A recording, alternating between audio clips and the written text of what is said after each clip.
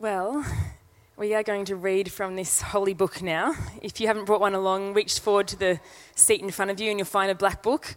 We're turning to page 998 and reading from Matthew 27, verse 11. Got it? I was just thinking then that there have been people who've died just defending the right to read this book. So let's not take it lightly that we can just pull one out from the seat in front of us. So Matthew 27, verse 11. Meanwhile, Jesus stood before the governor, and the governor asked him, "Are you the king of the Jews?" "You have said so," Jesus replied. When he was accused by the chief priests and the elders, he gave no answer. Then Pilate asked him, "Don't you hear the testimony they are bringing against you?" But Jesus made no reply, not even to a single charge, to the great amazement of the governor. Now it was the governor's custom at the festival to release a prisoner chosen by the crowd. At that time, they had a well-known prisoner whose name was Jesus Barabbas. So when the crowd had gathered, Pilate asked them, "Which one do you want me to release to you? Jesus Barabbas or Jesus who is called the Messiah?" For he knew it was out of self-interest that they had handed Jesus over to him. While Pilate was sitting on the judge's seat, his wife sent him this message: "Don't have anything to do with that innocent man, for I have suffered a great deal today in a dream because of him." But the chief priests and the elders persuaded the crowd to ask for Barabbas and to have Jesus executed. "Which of the two do you want me to release to you?" asked the governor. "Barabbas," they answered. "What shall I do then with Jesus who is called the Messiah?" Pilate asked. They all answered, "Crucify him." "Why? What crime has he committed?" asked Pilate. But they shouted all the louder, "Crucify him." When Pilate saw that he was getting nowhere, but that instead an uproar was starting, he took water and washed his hands in front of the crowd. "I am innocent of this man's blood," he said. "It's your responsibility." All the people answered, "His blood is on us and on our children." Then he released Barabbas to them, but he had Jesus flogged and handed him over to be crucified.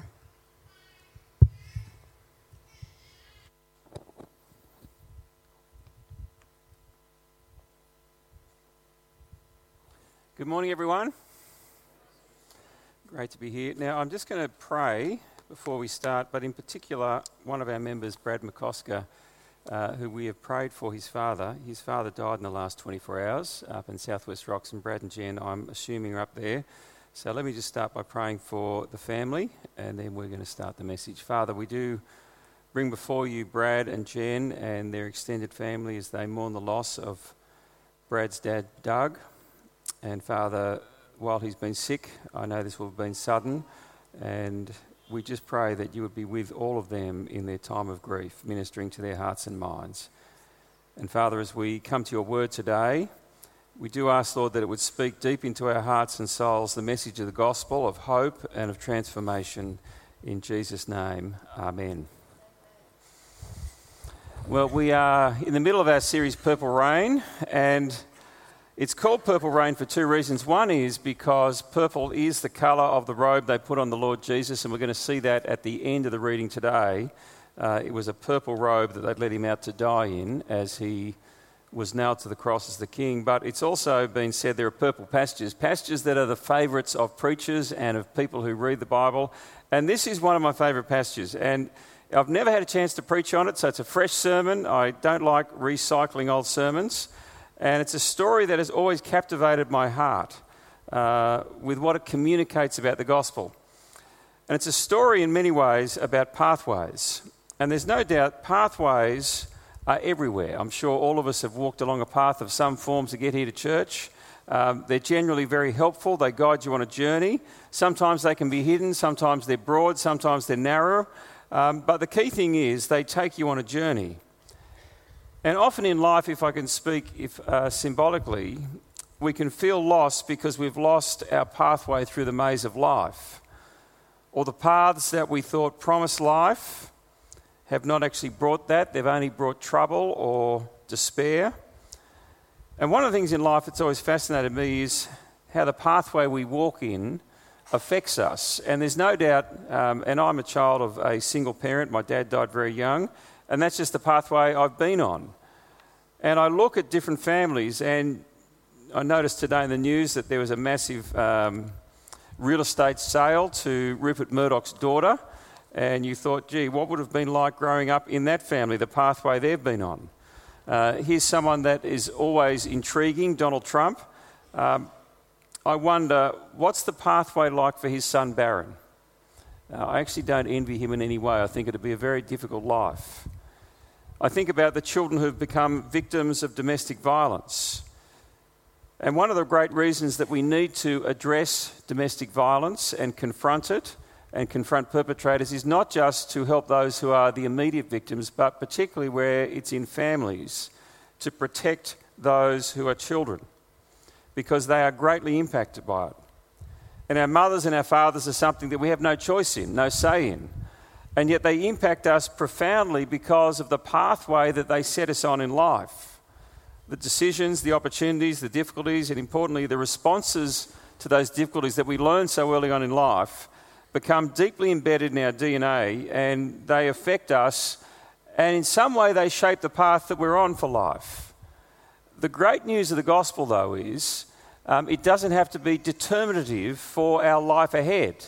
Though we may be on one path, the gospel offers a different pathway in life. And I start this way because I know, for two reasons. One is I know that we'll have people here who feel trapped in terms of the pathway they're on. There's no hope. There'll be people who have been walking down a certain path where they think they've turned their back on God and they wonder, can they return? There'll be people who've been on a pathway of rebellion and they've sinned and they think, am I a lost cause? There's others who think, I'm not loved, I feel so broken by this, is there any hope? And today we come to an amazing story. It's a story of where two pathways collide in this series, Purple Rain. It's a story about Jesus, who we know well, and Barabbas. And the day when their pathways intersected in a way that was profound and life-changing. And I've picked this story because it's a story that, as you see these intersecting pathways of life come together on this faithful Good Friday, the day before the Passover, back in AD 33, before Pontius Pilate, the Roman governor, it's a story that communicates incredible power and hope, and it visualises what the gospel is. But it's also, if I can say, a very significant story in the mind of the gospel writers. There's a number of events that are repeated in every single gospel. I think there's about 10 of them, and this is one of them. All four gospels tell the story of Jesus and the day he encountered Barabbas before the governor Pilate.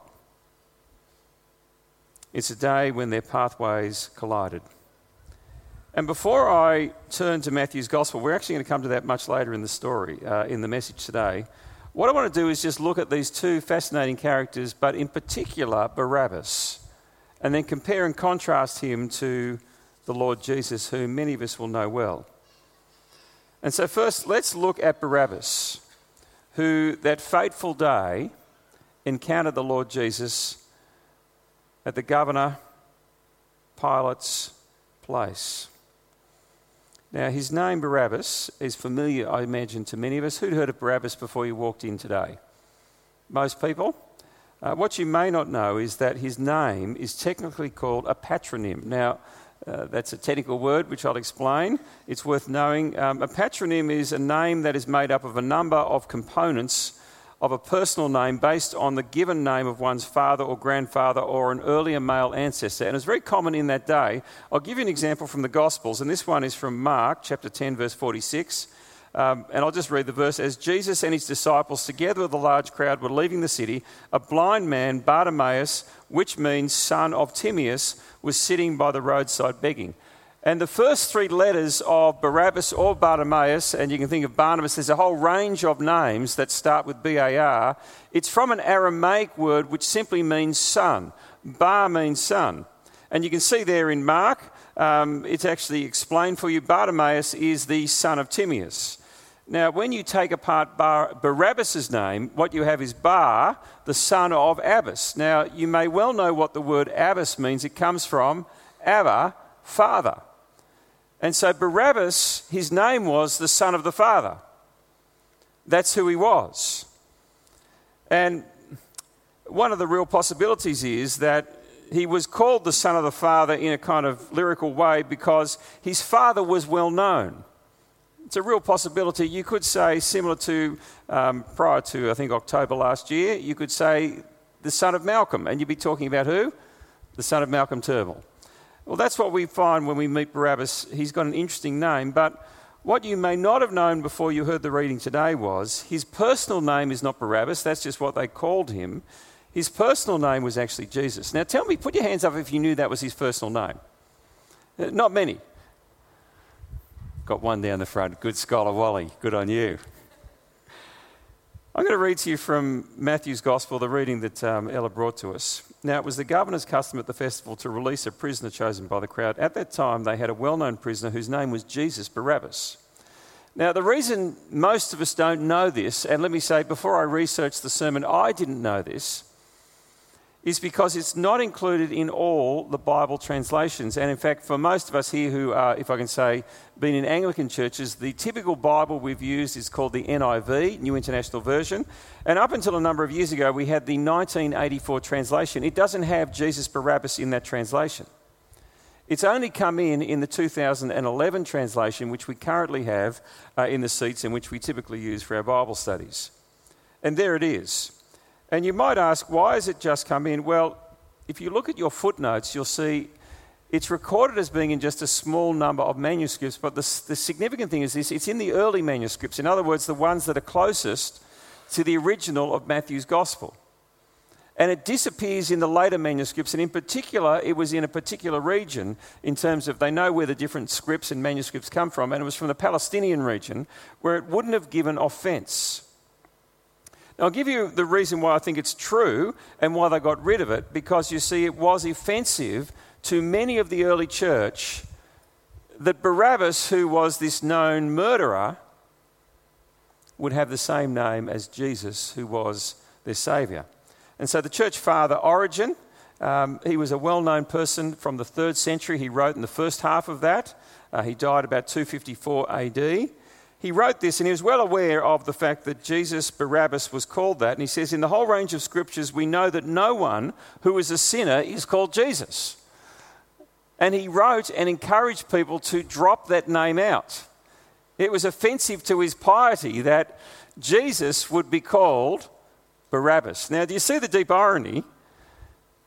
You see, what he's saying is that Jesus was the one who we shouldn't call a sinner, yet the great irony is that's exactly what he died as, a sinner in our place. And so that's his name, Jesus Barabbas. His description.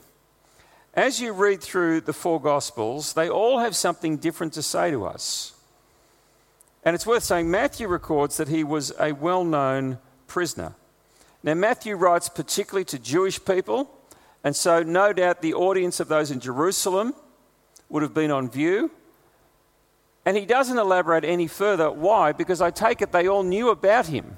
He was well known, and they knew why he was in prison. Mark, Luke, and John write to a broader audience, and they give us some more details.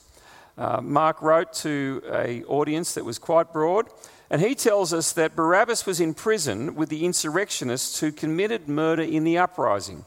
And in that day, for the Jewish people, there was a movement or a sub-movement of people who were seeking to overturn the Roman government. And one of the great hopes was that there would be a Messiah who would come and lead the people in rebellion against the godless Romans of the day. And the people in jail that day were insurrectionists, those who'd risen up against the Romans. They'd committed murder in the uprising. Luke tells us that it wasn't just those in prison with him who'd committed murder. Luke tells us that actually he was guilty of murder himself, and he committed it in the city of Jerusalem. He was an insurrectionist, a rebel himself. John tells us that he'd taken part in the uprising. Now, the word that John uses here, so I'll just put those 4 things up on the screen. is a word, and I don't normally use technical words, but it's worth understanding this, is a word that's called lestes. Now, the reason I mention it is, if you know the story of the Gospels, one of the most favourite stories of people, particularly when you think about the assurance of eternal life, is that there is a supposed thief who dies on the cross next to Jesus. Who's heard it described that way, the thief who died on the cross next to Jesus? Now, the word lestes could mean a thief, and that's why he's often been described as a thief, but it's more commonly a word that is used for rebels or insurrectionists, those who rose up against the Romans. And what we know from Matthew, Mark and Luke is that when you put the story together, those who are in prison with Jesus were murderers, they were rebels, they were insurrectionists. And so it wasn't a thief who died next to Jesus, it was another one of his fellow insurrectionists who'd murdered people in the name of God, most likely, to seek the freedom of the people to overthrow the Roman government. And the interesting thing is there is a Jewish historian called Josephus, and he picks up this term lestes, and it's used by him as a synonym for what was a radical group of Jewish men, the Sicarii.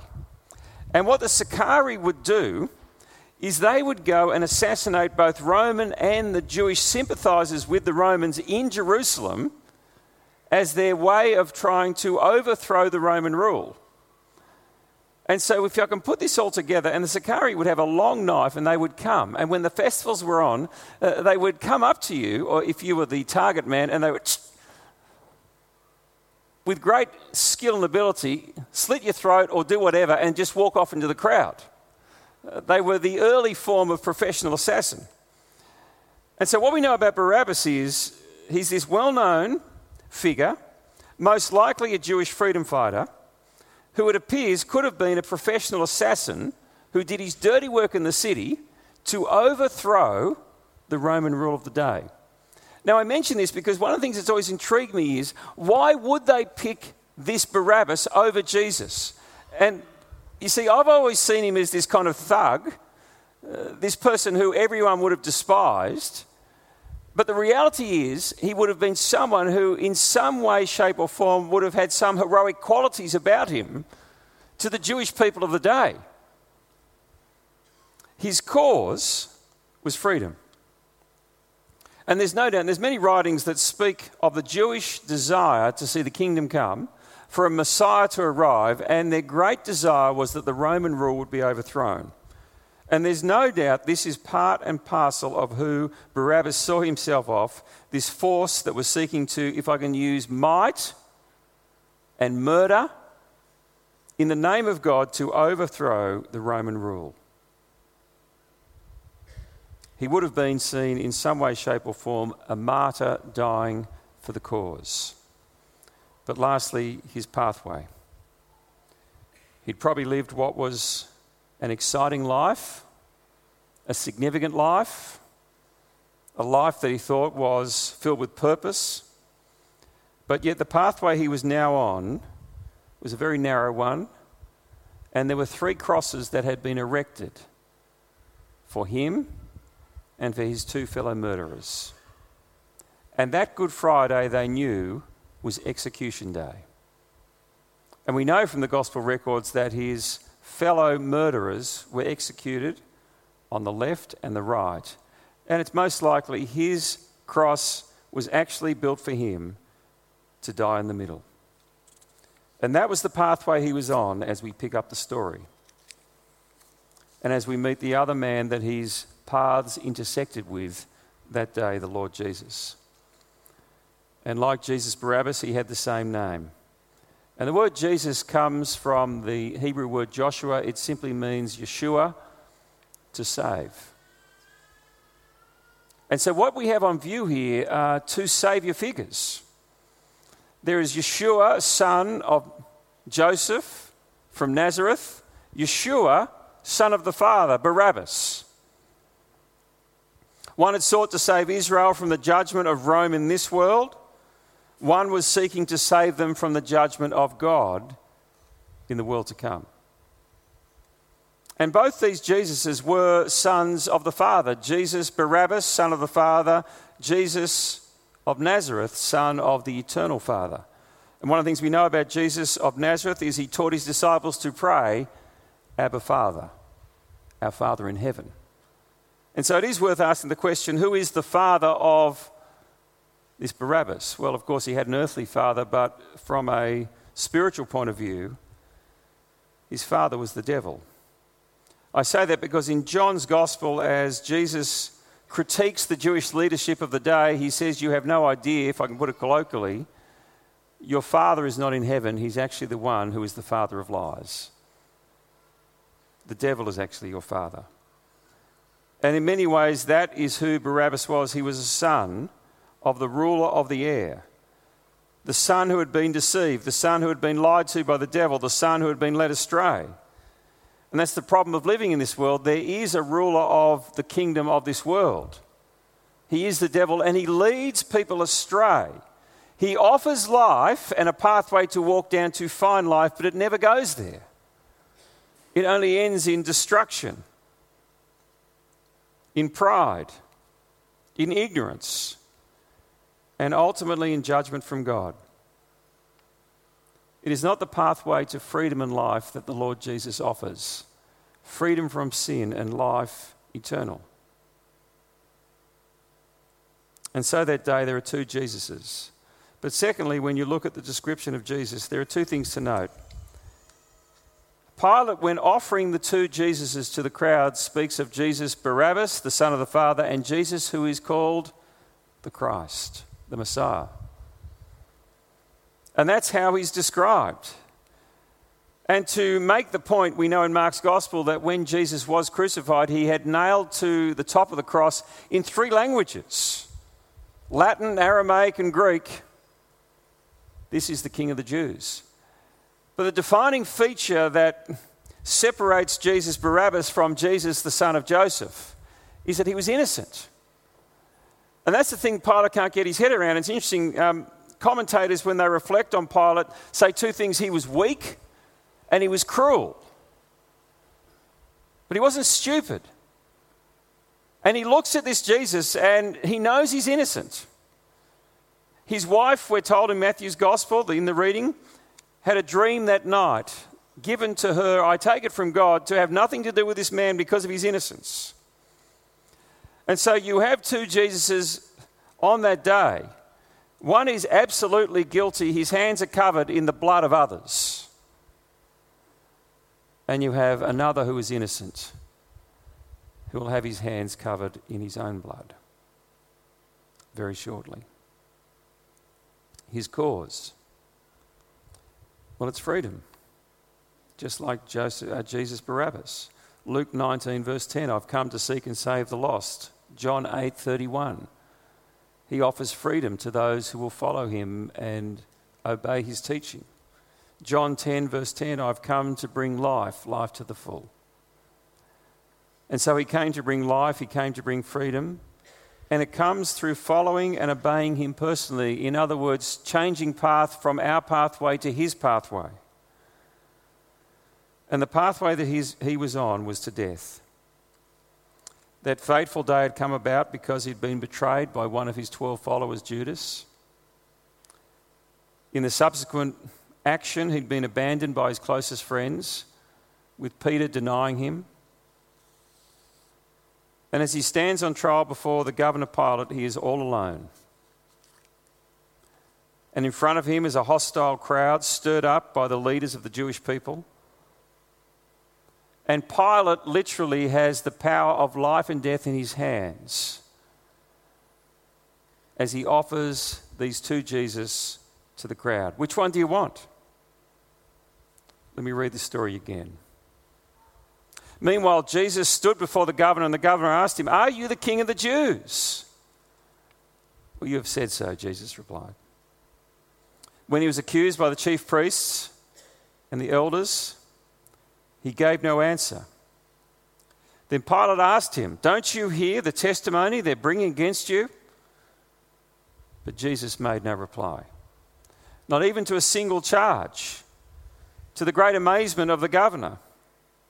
Now, it was the governor's custom at the festival to release a prisoner chosen by the crowd. At that time, they had a well-known prisoner whose name was Jesus Barabbas. So when the crowd had gathered, Pilate asked them, "Which one do you want me to release to you, Jesus Barabbas or Jesus who's called the Messiah?" For he knew it was out of self-interest that they had handed Jesus over to him. While Pilate was sitting on the judge's seat, his wife sent him this message: "Don't have anything to do with that innocent man, for I've suffered a great deal today in a dream because of him."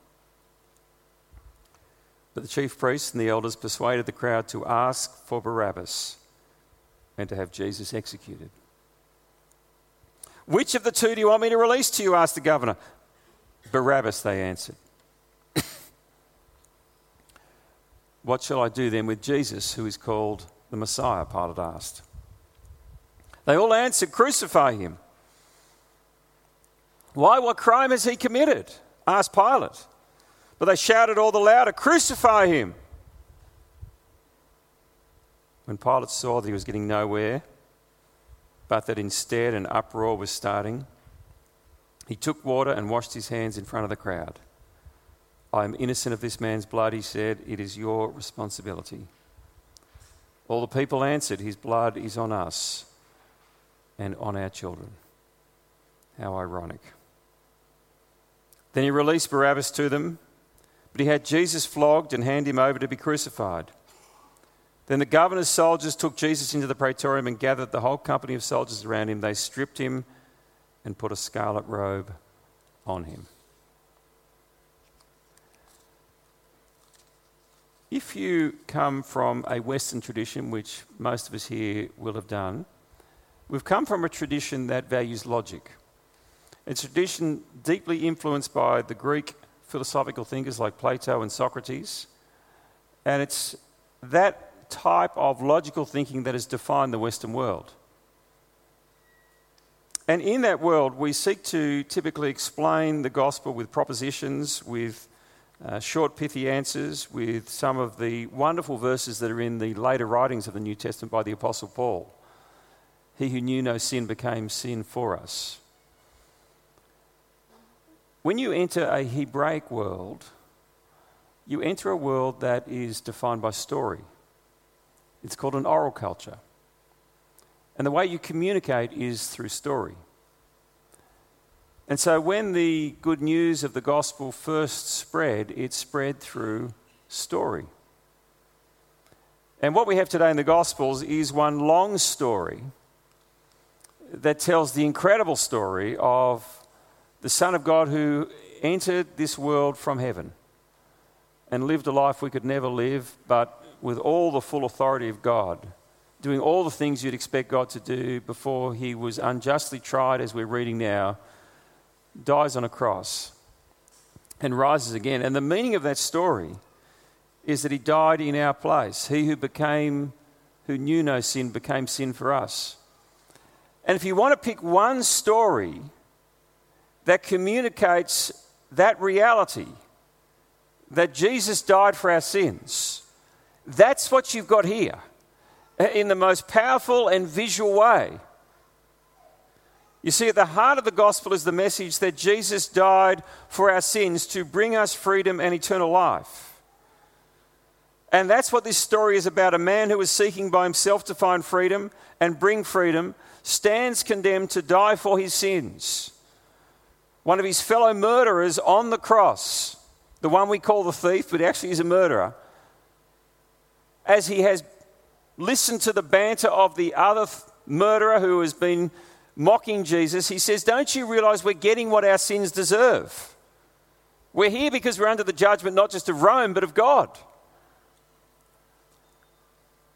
And you see here with this story, a man who had sought to find freedom,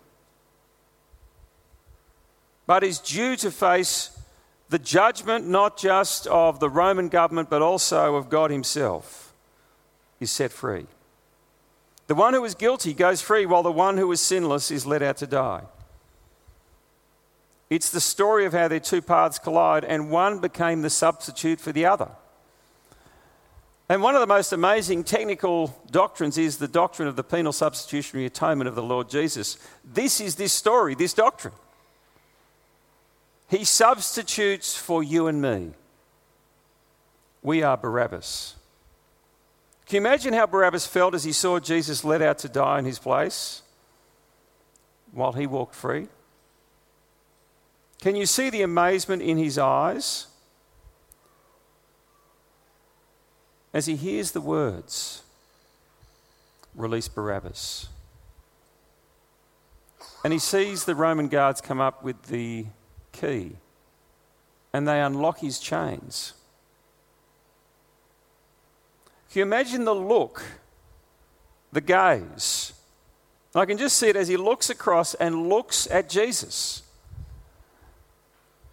and sees the one that is innocent is going to go and die in his place.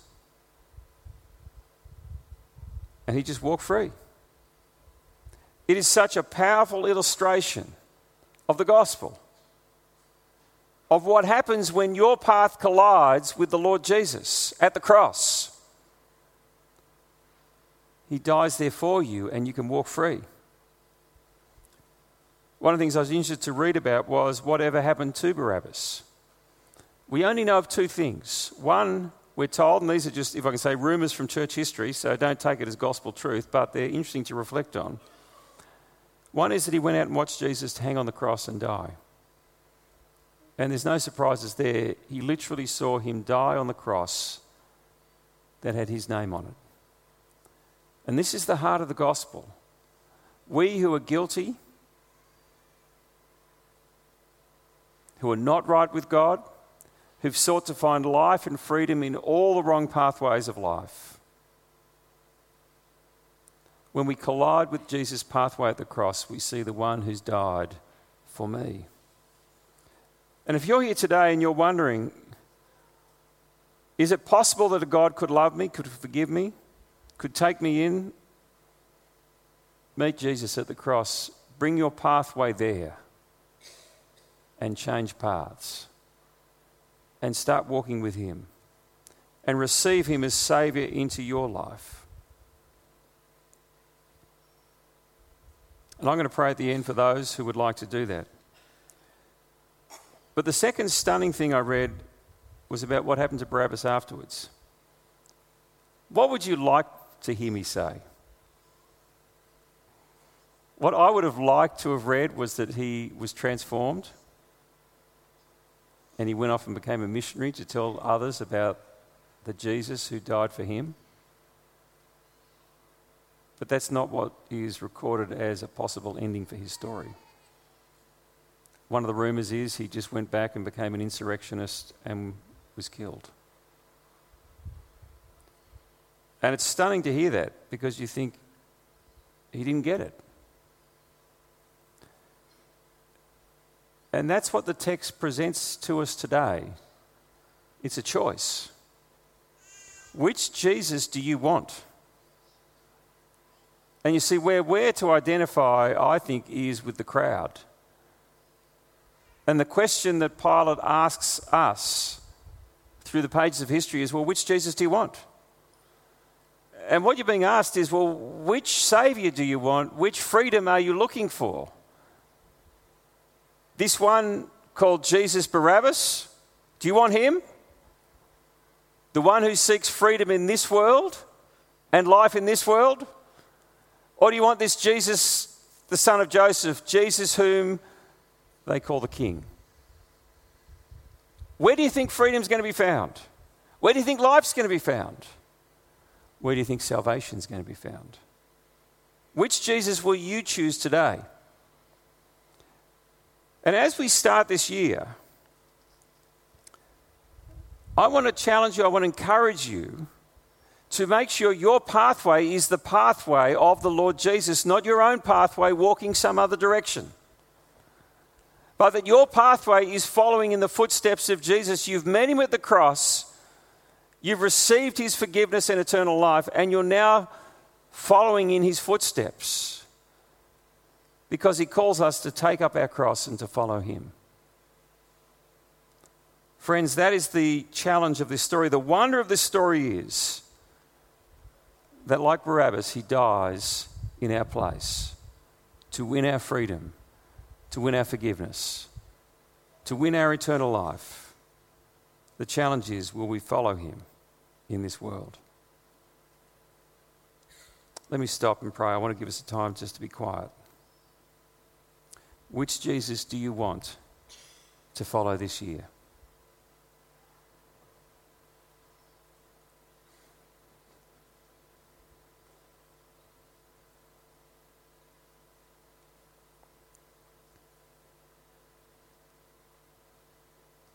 For those whose pathway has seemed lost, narrow, despairing, for those who know they've walked away from God on their path, I call you to come to the cross this morning and to see your Saviour dying there in your place. If that's you, let me pray for you. Heavenly Father, for those who've been wandering away from you, may you cause them, may you help them, may you enable them to walk back to the cross and to receive the forgiveness and hope and life that flows from our Saviour, the Lord Jesus, the Messiah. Help us to change paths and to walk with him. But for all of us who know the Lord Jesus, I pray for this year ahead, Lord, that we would walk in the pathway defined by him. Jesus, the son of Joseph, Jesus, the Christ. May we take up our cross and follow you, Lord Jesus. May we know the freedom and life that comes in your name, the forgiveness of sins. May we seek first your kingdom. May you guide us this year. May we not play to the crowd. May we be not lost on the way, but have the light of your word to shine in front of us so that we can walk in your footsteps, we pray this year, this day. In Jesus' name, amen.